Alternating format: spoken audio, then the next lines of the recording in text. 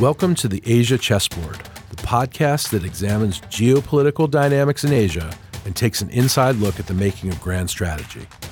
I'm Andrew Schwartz at the Center for Strategic and International Studies. This week, Mike and Jude are joined by Erin Murphy, Deputy Director and Senior Fellow for the Economics Program at the Center for Strategic and International Studies, where she is currently transitioning to the Asia Program. She is also author of Burmese Haze, U.S. Policy in Myanmar's Opening and Closing. Welcome to the Asia Chessboard. I'm Jude Blanchette of CSIS, and I'm joined, as always, by my co-host Mike Green, the Chief Executive Officer at the United States Study Center at the University of Sydney. We're really delighted today to welcome Erin Murphy to the podcast to discuss all things Myanmar, its deteriorating relationship with the U.S., its complicated and complex relationship with China, and its role as irritant to ASEAN. Erin brings a real wealth of expertise to this topic, having worked on this issue and larger Asia geopolitical issues in the CIA as the director for the Indo-Pacific at the U.S. International Development Finance Corporation, as the subject of her own Myanmar-focused advisory firm that she founded, and now as my colleague at CSIS, where she's the deputy director and senior fellow of the center's economics program. Erin also authored Burmese Haze, U.S. Policy in Myanmar's Opening and Closing, which was published last year. So we're really delighted, Erin, that you could join us. Thanks for being here. Thanks for having me. So first question, as always, is to ask for a potted biography. How did you get interested in Asia? How did you get interested in Myanmar more specifically? And how have you been able to build out this really successful career as an Asia policy practitioner and analyst? Sure. So my interest in Asia, when I look back to 21-year-old Erin in college, I'm amazed at how strategic she was, because I certainly would never make those same decisions now. And I went to Tufts University, was always interested in international relations, studied abroad in Europe. I was going to go to Europe. And then I realized they were not going to hire any Americans, but where could I go that would be interesting? I loved history that had military issues, diplomatic issues, really just interesting stories. And Asia to me really stood out. Almost my first day of college in 1997, now I'm really aging myself here, we encountered the Asian financial crisis. And that's how I got into economics, learning about Asia and learning more about the Southeast Asian markets and China's role in helping bail out some of these countries. So Asia made a world of sense to me. I did the JET program, which was teaching English in Japan, came back to Washington. This may sound familiar to your co-host, went to CSIS, did Japan studies, and was like, I'm going to join the U.S. government and do Japan stuff. That is not what I did at all. And I was put on a very sleepy account. And I said, you know what, you're never going to, and I'm never going to know what my chops are as a CIA analyst. I really want to try something. And they said, well, you know what, Myanmar is about to have this election. It's a constitutional referendum. It was April 2008 when they came to me with this and said, we know what the outcome is, but we don't know how violent it will be. And then President George W. Bush was really interested in this, as Mike can attest during his time on the NSC. So I said, sure, I'll take a look at it. It's got ethnic armed groups, narco armies, Aung San Suu Kyi, a Nobel laureate, the military, monks. It's got a whole heck of a lot of stuff here and a potential connection to North Korea. This is juicy stuff for an analyst. If you're a Myanmar citizen, it's awful. I took it. About 2 weeks later, a massive cyclone hits the country and is absolutely devastating, kills at least 138,000 people with about 50,000 people missing, wiped out the Delta. And that's where I just kind of ended up staying, followed the issue closely, helped worked on policy that helped open up relations between the U.S. and Myanmar, easing sanctions. And then that's when I started my own business. But I have to say my career was never a straight path. Again, I was going to be a Japan Alliance person working on, ships out of Yokosuka. And instead I end up in a ruby mine in Myanmar trying to figure out how can we have, high quality, high standards of labor, safe mine to market in Myanmar, and who knows. But there was always a developmental component to that as well. And that's what really got me interested in the Development Finance Corporation, mobilizing private sector capital to try to make developmental impact. And that's how I ended up on that route. But it all goes back to Myanmar and haunts me to this day still. Myanmar is one of these countries where when you're out in the region having discussions with ASEAN members, when you're in China, it is an issue that constantly comes up because of how problematic it is. It tends to fall off the strategic radar here in Washington, D.C., but it is of critical importance to the region. I wonder if you could just start by giving listeners a bit of a level set on what is the state of affairs for Myanmar now in 2023, but maybe rewind back to the period around the coup. What were some of the fissures and tensions that ultimately produced the coup, and how has the regime governed since 2021? Sure. I always think of how each U.S. president, when they give the State of the Union, they always say the union is strong. And when you're looking at Myanmar, the union is in a dire situation right now, and it has been for a long time. This all kind of goes back to very tumultuous political history, fractiousness, and national reconciliation, which are really the issues that define this country and define its problems. Ne Win, who was a military leader for decades, took power first in a coup in 1958 from a democratically elected government, gave back power after 2 years. And part of the reason why he took power in the first place is because, again, this fractiousness among the political parties, that they were dealing with multiple insurgencies, whether it was ideological, ethnic-based. Myanmar is incredibly ethnically diverse, and anti-government forces that were fighting the government at the time all over the country. This country's been engulfed in a civil war for decades. And they weren't making any decisions. So Ne Win was frustrated by that, said, we're going to bring a peace, bring some stability, and then you're allowed to govern again. Well, he got a taste of power in 1962, took power for good. And it's been successive military regimes up until 2010, when there was a stage managed election where the former junta was called the State Peace and Development Council. That was a rebrand from when they were the State Law and Order Restoration Council, everyone's favorite acronym, SLORC. Now they're SAC. So they're really just, improving. But SPDC was a high point in their acronyms. But they took off their uniforms, except for the top two generals in the SPDC, ran for office, shockingly won. But there was some interesting space that was built in that election that really made U.S. policymakers and others that have been following the issue think, because there were pro-democracy activists that were allowed to run, and they won their seats. And so these folks that we had supported over decades, do we completely abandon them, call the election a sham, or do we try to find in some way to help them? I think one of the more surprising things is the elected president or selected president, Thein Sein, who was, I'd say, anywhere from number 3 to number 5 in the junta, depending on the day and the rankings, took on a level of reforms that really changed how Myanmar was going to develop, that parliament wasn't a rubber stamping institution. I mean, there was still 25% of the seats that were allocated to the military, appointed by the commander-in-chief of the military, Min Aung Hlaing, who's currently the leader, the new junta leader. But these changes were allowed to develop. And 5 years later, he had another election. This time, Aung San Suu Kyi, the Nobel laureate, the national leader for the pro-democracy movement, her party, the National League for Democracy, won. It was a huge celebration. It was really a sense that the country was moving in a new direction. They were allowed to take their seats and govern.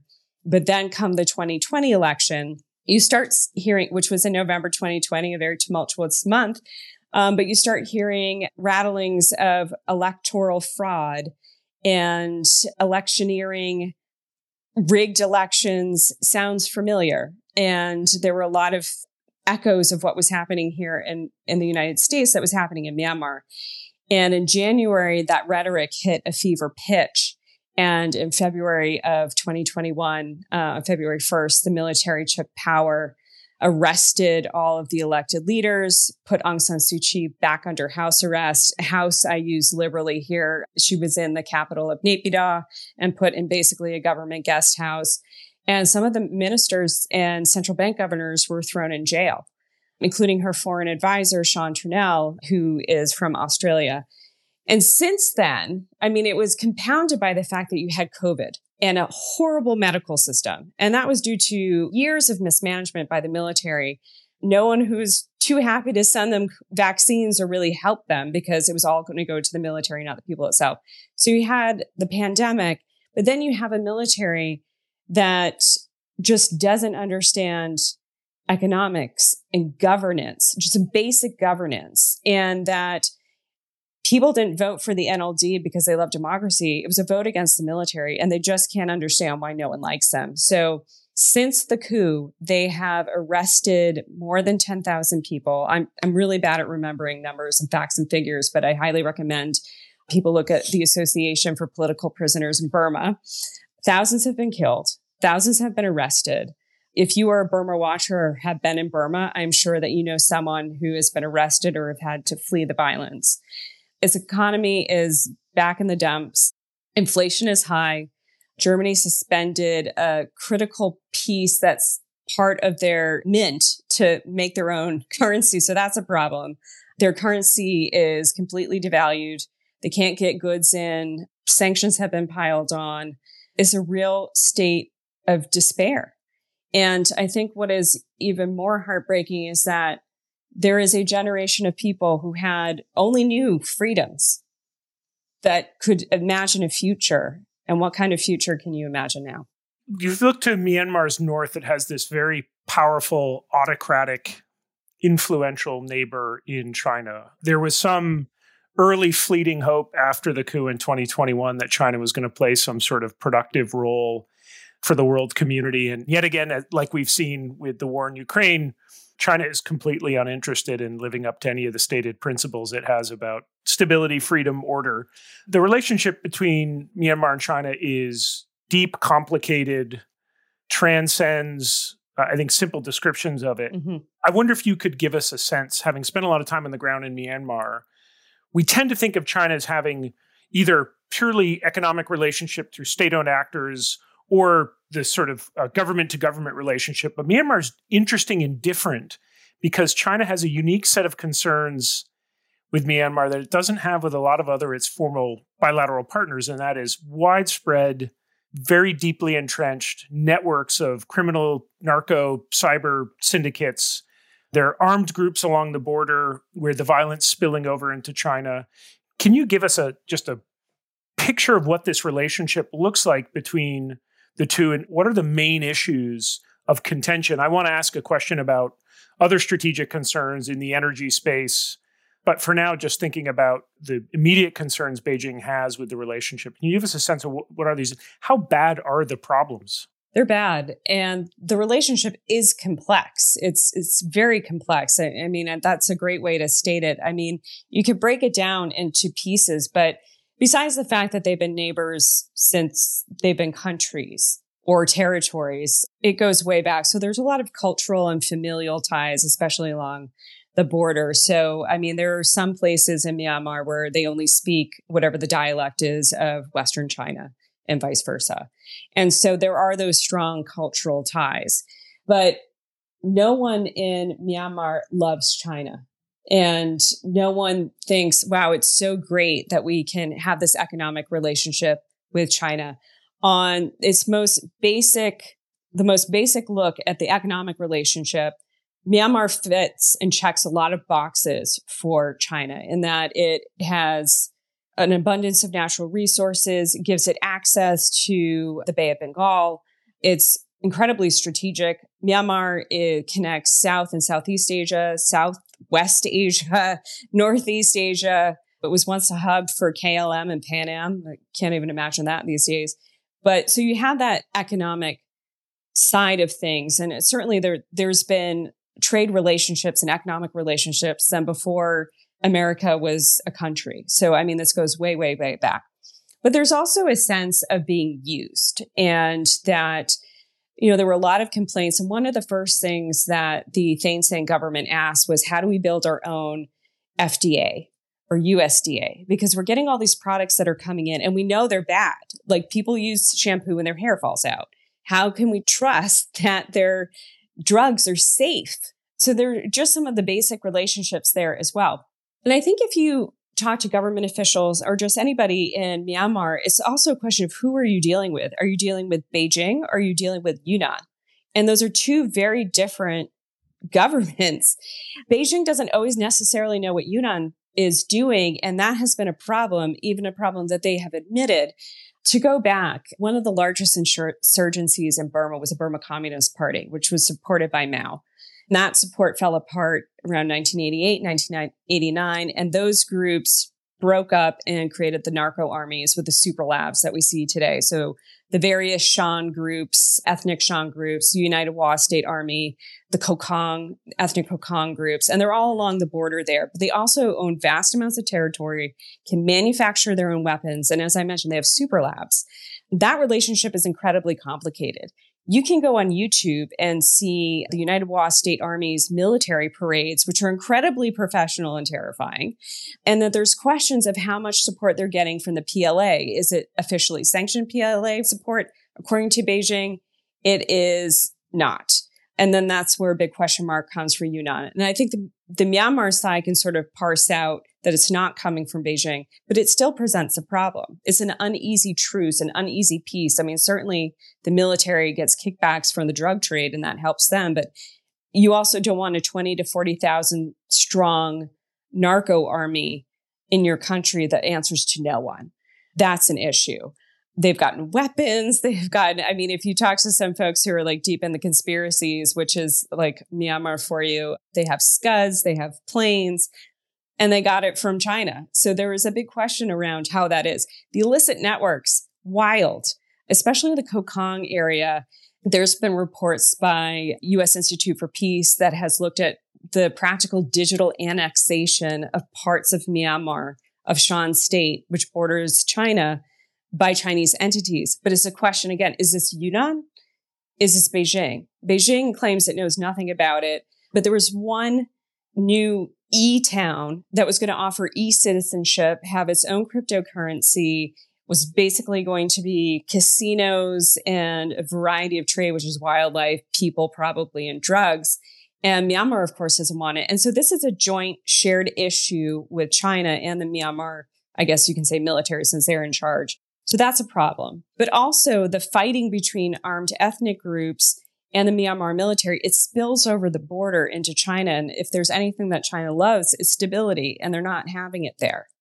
And no one loves having these super labs where most of the drugs that they're producing are not just going into the golden triangle of Thailand, Laos, and Myanmar, but well into China and even going as far as Australia. This is a much worse problem for Northeast and Southeast Asia than the heroin problem was before, where you could find raw heroin in Northeast Washington. It's a major problem for China. So it's a very complex relationship. There's a lot of history there, a lot of bitter history. And I don't think that the Myanmar military, including Min Aung Hlaing, really likes relying on China for diplomatic protection or economic protection, but they really have no choice. But you see them moving towards Russia quite a bit. If I can ask a two-parter, one is just a quick follow-up to what you were just saying, which is why does Beijing have so little leverage, or why is Beijing unwilling to ratchet up the pressure? Because, as you said, the nominal influence Beijing could exert over Myanmar could be significant. It's still increasing economic engagement in Myanmar. They've got an oil pipeline where they're transporting Russian oil, through Myanmar into China. They have lots of economic leverage. Qin Gang, before he was defenestrated and I have no idea where, but when he was foreign minister in May, he was out in Myanmar, and it was one of the few times you see MFA statements that are stern and angry that aren't directed towards the United States or U.S. allies, basically saying to Myanmar, get your act together. But it was a short, terse statement, and that was it. And that seems to be the extent of Chinese leverage here. So what is with the inability of China to really turn the screws on Myanmar and force action at the border to stop this violence spillover? Not much. Honestly, Myanmar has a lot of the leverage here, and they don't necessarily trust China to come in their best interest. China has tried to insert itself in the peace process, and they're not necessarily an honest broker. Either the armed ethnic groups don't trust them, or the Myanmar military doesn't trust them. And the other thing is that China wants to get some of its projects that were shelved during the Thein Sein and Aung San Suu Kyi administrations up and running again. the Myitsone Dam in Kachin State, which was this mega hydropower project that was larger than the Three Gorges Dam, is still a question as to whether or not that's going to happen. So Myanmar has a lot of the leverage here. I say this in just as an observation, but like the beautiful thing about Myanmar, they just don't care what anybody thinks. Well, this military does not care. Min Aung Hlaing does not give two hoots about what China is going to come with them. And they're willing to for example, during Cyclone Nargis, they're like, oh, the people will survive. They don't need your stupid UN energy biscuits. They can eat frogs and drink rainwater. I'm like, God, how callous. But this is their attitude. They've survived this long as being a pariah. They're going to do just fine. With friends like Belarus, North Korea, and Russia, we'll do just fine. It's a huge frustration for China as well. So in a way, I just looks like we're all getting screwed by Myanmar because no one has any leverage. Even Cambodia was getting super frustrated with them. And it's just the hot potato everyone hates. Just very, very quickly, only because you raised Russia, there has been some discussion on this new emerging small-scale strategic triangle between China, Russia, and Myanmar. Myanmar uses Russian aircraft to strafe citizens. As we just mentioned, it is basically China is using Myanmar as a conduit to move Russian oil from off-sea onshore through Myanmar into Yunnan. Is that just the convergence of Russia and China coincidentally, or do you see any triangular strategic partnership that could take form between those three powers? I think it's more coincidental because as you look at the strengthening of the Russian relationship, I think it's once again on Min Aung Hlaing's part to make sure that his portfolio of friends is diversified and not just on the Chinese side of things. Myanmar has enjoyed a relatively good relationship with Russia for a long time. They send thousands of students to universities there every year. To what impact that is remains to be seen. Russia was willing to step up and address Myanmar's nuclear ambitions. Now you can see if it's nefarious or not, but giving them a 10 or 20 megawatt research reactor, which everyone was concerned it could be used for something else. They provided them with aircraft. They're providing them with weapons. And now Myanmar is providing them with hard currency and cash, which they so desperately need. And so it's a matter of convenience, and it's become Putin can roll out the red carpet and Min Aung Hlaing's going to just eat it up. One of my questions was, how would China feel about having Russia right at its doorstep? And I can't imagine, I'm not the China expert, so, I look to you, Jude, on that, but they've always seen Myanmar as its place. The talk about the big brother, little brother relationship, even though Myanmar hates that, but that this is their territory. I mean, they were so upset when the former ambassador, Derek Mitchell, will travel to Kachin State to talk about the peace process and whatnot and then he would get lectured by his Chinese counterpart saying that that place is none of your business, when in fact on embassy grounds, we have a bronze statue with a U.S. soldier and a Kachin ranger because we fought together with them during World War II. So our history goes back quite a bit too. So I think it's more of a coincidence. And I think a triangulation may appear on paper, but I would expect that to be an incredibly tense relationship, one that Min Aung Hlaing would probably win the most out of. I want to turn to our friends and allies a little bit, since you're once a Japan hand, always a Japan hand. As you'd know, for most of our history on the Myanmar problem, particularly since '88, Japan was not very helpful. Yeah. And there's a unique history between Japan and Burma. The Burmese army that the Japanese trained actually fought against the British and sometimes us in World War II, and the Burma harp and all the romance about it in Japan. But also the Burmese, I remember the Burmese ambassador when I was in the White House, knowing I was a Japan hand, came and gave me a picture book of a history of Burmese army uniforms. And they were all Japanese. He said, look, they're just like the Imperial Japanese Army, as if that would sort of reassure me. That's not really encouraging. But there is an affinity. There is a sort of romanticized history. And in the overall frame of U.S.-Japan relations, Burma was always, and we called it Burma then, was always the area where the Japanese side would say to us, we're not with you. It was sort of their area of independence. I wonder if that's changing because the geopolitics are changing and Japan's changing. I mean, Abe's grand strategy is more about aligning with maritime powers, countering China, and the Chinese influence is massive.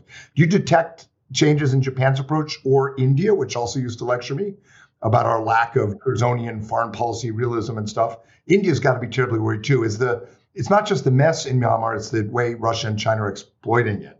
Do you detect in your work some opportunities there to, if not with China, knit up more with Japan, India, other players we've not worked well with in the past? I think I'll take the easier one first. I think there's always aspiration on behalf of India, but they've rarely shown up. And I say that because there are multiple locations for strategic ports in Myanmar. And I go back and forth on Burma, Myanmar as well. In fact, I got a lecture from Aung San Suu Kyi saying that no one knows how to pronounce Myanmar, so we should probably just call it Burma. And she's right on that aspect. But India had the opportunity of, in Rakhine State, of developing a port, and they just never showed up. They never did it. I mean, they were basically like, here you go. There was a hope that maybe we could try to leverage Japan's relationships and maybe India's relationships, that if we can't be there, then maybe they can send some messages for us. But I think India has remained relatively aspirational, but they're still doing mill-to-mill ties, which is not necessarily helpful. They haven't stopped training. Economic investments aren't necessarily very high. There's more trade relations, but it's mostly because Burma has products that India is looking for, whether it's beans and pulses and grains. But India just hasn't stepped up on the infrastructure front. And you would think they would, especially because it is a strategic area. But, then you look at U.S. statements and allied statements, I guess more in this case in Australia, the EU, and how, we're demonizing Myanmar for good reason at every possible step. So there's the possibility that, well, if India goes in, are we going to get really upset? How can we explain India's our strong partner in the Quad and elsewhere, but, we're going to let them go into Myanmar because there's a strategic reason behind it. Japan, like you say, it is very romanticized, and that is one of the few countries in the region that doesn't hate Japan for its conduct in World War II. If you talk to some of the ethnic groups, especially the Karen, I think they would say differently, but that they are beloved, that they brought investment. And I think there's still that strategic consideration. It certainly fit within the Abenomics idea, part of the quivers of going into this country. It was countering China. It was expanding Japanese investment. But I think when I talk to Japanese agencies and companies, it's more, there's not really a good business case to be in Myanmar anymore. It's completely unstable. There's really no hope in the short, possibly medium term, that this is going to change. This government is full, and this is my term, full of dunderheads that really don't know how business works. And, you're going to start seeing some of the wacky projects that we saw from the SPDC, like planting the jatropha plants, because they read this Goldman Sachs essay once that this was a great source of energy. So you're going to see stuff like that. So it's just not a good environment for investment. But then you hear things out of Sasakawa, which says, well, after the election, whenever they hold the election, it's now been postponed again. Everything's going to be fine. We should accept what it is and move on. And that's unhelpful. And I think that there is still a strong voice in that community, especially from certain networks that have really supported the Japan Inc. approach in. But I think businesses are pushing back. And I think the government kind of sees what the issue there is. China's not going to have the easiest way in there as well, but there should be concerns about Russia and China. But what are you going to be bidding on? Projects that are going to be a disaster. So it's the business case is sort of making that decision, I think, mostly for Japan, less so India.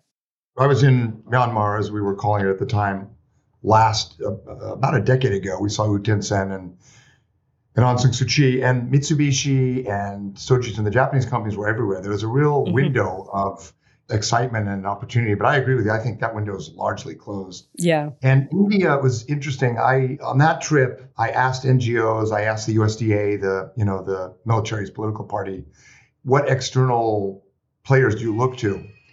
They did not say Japan that much, except for economics. They liked Japan. They said Korea, because Korea had a peaceful democratic transition. The military is respected, and they grew economically. That was kind of promising. Very few pointed to India. There was just much less of a sense that India was influential in politics or the sense of the future of the country. And I think we may have a little bit of a opportunity to at least knit together our approaches with Japan, India, Korea, not on our values per se, but just basically on countering China's elite capture, which I wanted to ask you about because it's 11 insurgencies that are ongoing, 12. Depends on the day. Yeah, I think it's 11 or 12 that were officially being tracked. Many of them are stuck, I think, because the resolution of the insurgency would require sharing of resources. Yep. Some of them, it's the drugs and the drug lords and that, but some of it's resources. Who owns them? When I was looking into this, behind a lot of those resource grabs and elite capture were former PLA.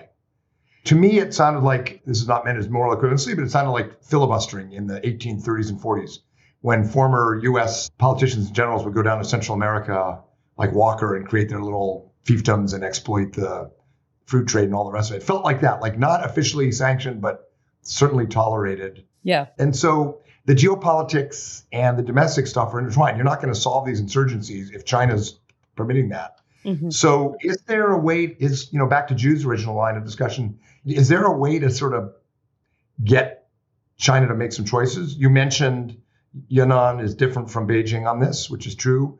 Like Kokong, 50,000 of them fled across the border and had to be disarmed and sent back by the PLA and People's Armed Police. There's drugs, there's trafficking. There should be some common cause. Maybe if we align with other countries and push back. I don't know. Do you see a way we can get some leverage or purchase with China, or are the just geopolitics going to just make this too hard?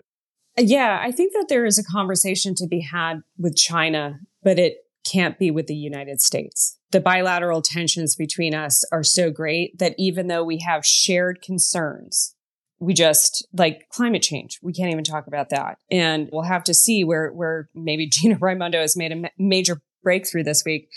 And that is a very sensitive issue, even for China. The U.S. relationship with Myanmar, there was a whole existential question of who lost Myanmar to the United States. And I think that they're also not excited in the same way that you talk about the Korean Peninsula of having potentially a burgeoning democracy right next door.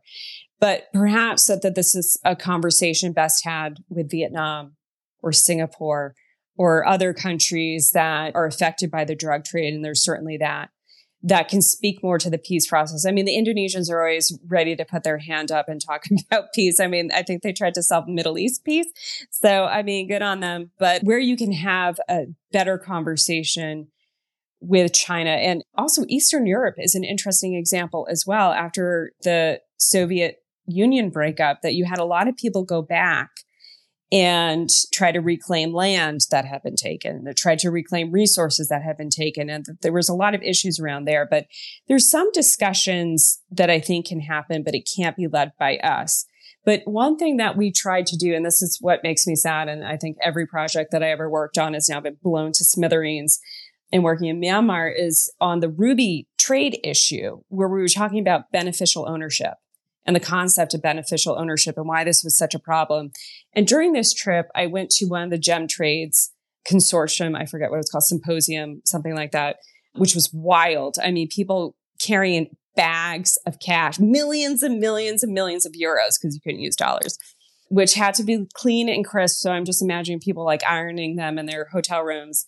But there would be military generals there, but they were Mr. Whoever, but they weren't necessarily the owner either. They were answering to someone else. And it's very unclear who owns what. And that includes the armed ethnic groups like United Wa State Army. They have many concessions that happened during the first round of peace negotiations. So that is something that's going to have to be discussed. But another thing that should concern China is if there is political instability ongoing, and if Myanmar becomes a failed state, China's economic difficulties are going to directly impact Myanmar.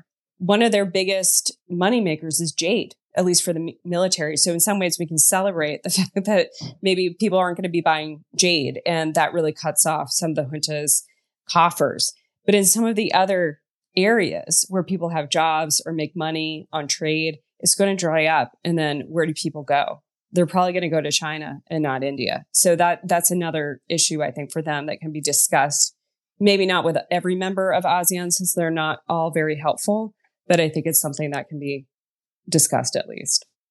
So that's interesting. So the room for maneuver diplomatically it sounds like is more around issue sets like trafficking or ceasefires, or maybe not ceasefires, but trafficking or other transnational problems.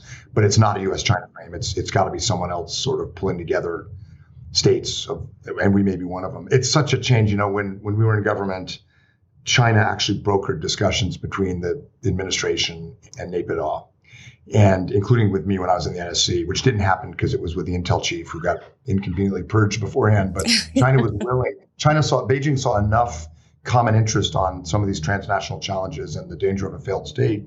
They were willing to broker diplomatic leverage for the U.S. or access for the U.S. with parts of the junta we weren't talking to. So times have changed. The geopolitics, it's such a bloody mess because it's very similar to North Korea. These states that define the international system love geopolitical competition. It gives them so much room to cause trouble without consequences.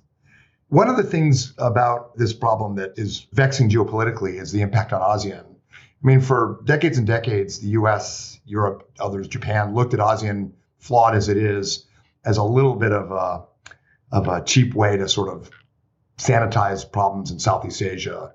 That kind of broke in 2016, of course, with the tribunal decision, which Beijing defied, and it broke ASEAN consensus. So it's imperfect, but how do you look at this problem that's going on in Myanmar in terms of its impact on ASEAN as a somewhat functioning unit in international affairs that helps to sort of neutralize great power competition? I was quite worried for a while that it basically was hamstringing ASEAN because they were so paralyzed by it. Mm-hmm. But what do you think? Maybe they're just learning to move on and just ignore, make some gestures, but ignore this problem like they do a lot of other problems and continue to try to keep ASEAN centrality? Or is this breaking ASEAN centrality and ASEAN's role? It's not even a straw that's breaking a camel's back. I mean, it is like a 2x4. And I think it just doesn't, it's not that it's exposing the weaknesses of ASEAN. Those are well known, both to ASEAN members and elsewhere. But, it's amazing to think that I think ASEAN really peaked in 2015. You had, amazing diplomats across the region. You had Marty Natalegawa, you had Surin Pitsuwan, you had like really strong leaders who were charismatic and able to really move across borders, and leaders as well. I mean, talking about an ASEAN economic community, like based on the EU. And I'm like, wow, yeah, I think this could happen. But now I'm like, oh my God, probably not. I think ASEAN has been incredibly challenged over the last 6-7 years. Thailand is absolutely not helpful. We can't say that ASEAN is like full of democracies, but they're not even stable.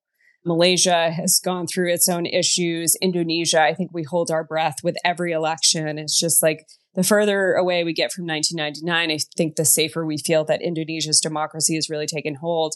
But as we can see, and as we've experienced ourselves, democracy is an incredibly fragile thing. And it is so in Indonesia as well.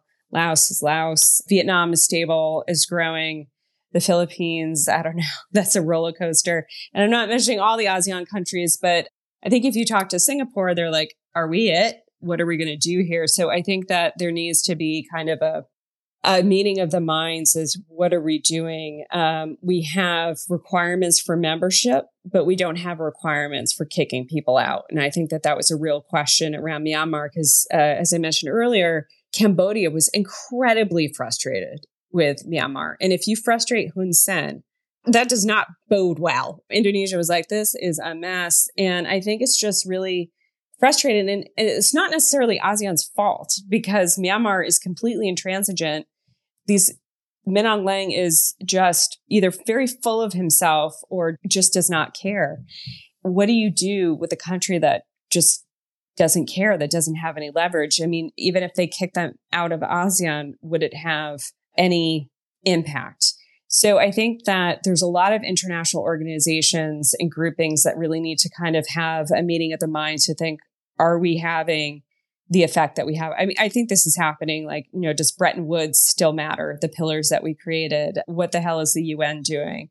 What is the WTO? And I think ASEAN, like all things need to develop, but I think that ASEAN is in an incredibly challenging spot. They've had a series of weak leaders at difficult times. And, we're really going to have to think, we're great at having meetings about meetings, but maybe we should be thinking about what we have to do here and where our direction is. I think consensus is not really happening right now. So last one for me, a bit of a prediction round. Predictions about Burma have often been very wrong. I'm sure you've heard Joe Yun's line about the World Bank report in 1954, where they predicted that in a generation, Korea would be the poorest country in Asia and Myanmar or Burma would be the richest. So, but things happen. Agency matters. I mean, my view is U Ten Sen, as an individual, pushed or pulled the country in a better direction. A lot of it, I think, was his individual outlook, his wife in particular, who was not corrupt. That matters. Right, yes. So who knows? I mean, the Petraeus line, how does this end? Do you see possibilities somewhere down the road? And I'm talking like not next year. We're stuck. I'm talking about when Jude and I are replaced by AI algorithms for this podcast. Which and is, me as well. Yeah. 2 years. Do you see a return to the path U Ten Sen started towards democratization potentially? Failed state, Chinese client state? What, or even if you don't want to predict, what are the implications of some of these scenarios for the U.S. and the rest of the region? So I don't see a client state of China for a lot of the reasons why I mentioned it's that pride that runs deep throughout the country, and I think would really bother them. They may inadvertently become a Russian proxy state, but I think China will continue and will always be a very tense relationship and complex. Failed state, Myanmar's not Syria. There's a lot of parallels there. I mean, it's amazing to me, and Dave Matheson, who is a human rights person and who is on the border and a very scathing critic of some Myanmar books. Thankfully, he was very generous with mine. I was very terrified, but you should read his reviews of Amaryllis Fox's book. That was fantastic. But why isn't Myanmar taught in conflict classes that this is a country that's had insurgencies, coin operations? I mean, speaking of Petraeus, this would have been, and he's worked on this quite a bit as well. This is really a template for folks to study. Ongoing decades worth of conflicts, the world's longest running insurgency, beats the FARC by decades. That there's a lot of things that really speak to a potentially failed state. There's calls for independence and autonomy. That fractiousness combined with this issue of national reconciliation does not make a happy future. But at the same time, this is a country that's managed to kind of bumble along, that I think are able to have conversations with a bigger tent where they didn't have that before, where there's even more conversations about what do we do with the Rohingya, that they are part of national reconciliation, which is a huge step forward. Just commemorating the violence, the 6-year anniversary of the purge, I guess you could call it. That understanding that the NLD is not the end all be all, that we need to take in account different voices, talking about federalism, which is no longer a dirty word, but it's going to be hard. And you need the right people to be in place to help once the military passes from the scene, either by force or whatnot. So I don't think it will be a failed state. I think it's going to be a complete mess. But unfortunately, these guys are like the MacGyvers of the world. They can make anything work. And again, I think having that 10-year window of what opportunity looks like. I mean, there are people who've been fighting for democracy since the 60s. And that spirit never dies. And, it is our responsibility to not forget Myanmar as well. So when the time comes, we're ready to help. So I don't think it'll be a failed state, but I don't think that's going to be for a while. And I think it's just going to be a really rough patch. It's going to be work in progress for a long time. There's a real danger for policymakers, as I'm sure you've recognized, that when you've got a problem as intractable as Burma or North Korea, they take it off their strategic map. Yeah. There's not something you can do. They just don't, they don't do PCs, DCs. They don't have estimates from the intelligence community. They take it off the map. That's really dangerous. I agree. Because history shows us, and what you've described for us in this podcast, is how consequential the country's future is for the biggest geopolitical problem we faced, in many, many decades. So thanks, Erin. We'll have you back and see if it's gotten better, but I have a feeling we're in for a tough ride. I know. We're going to have to find something uplifting to talk about. I don't know about Myanmar. I mean, there's plenty, but it's pretty sad right now.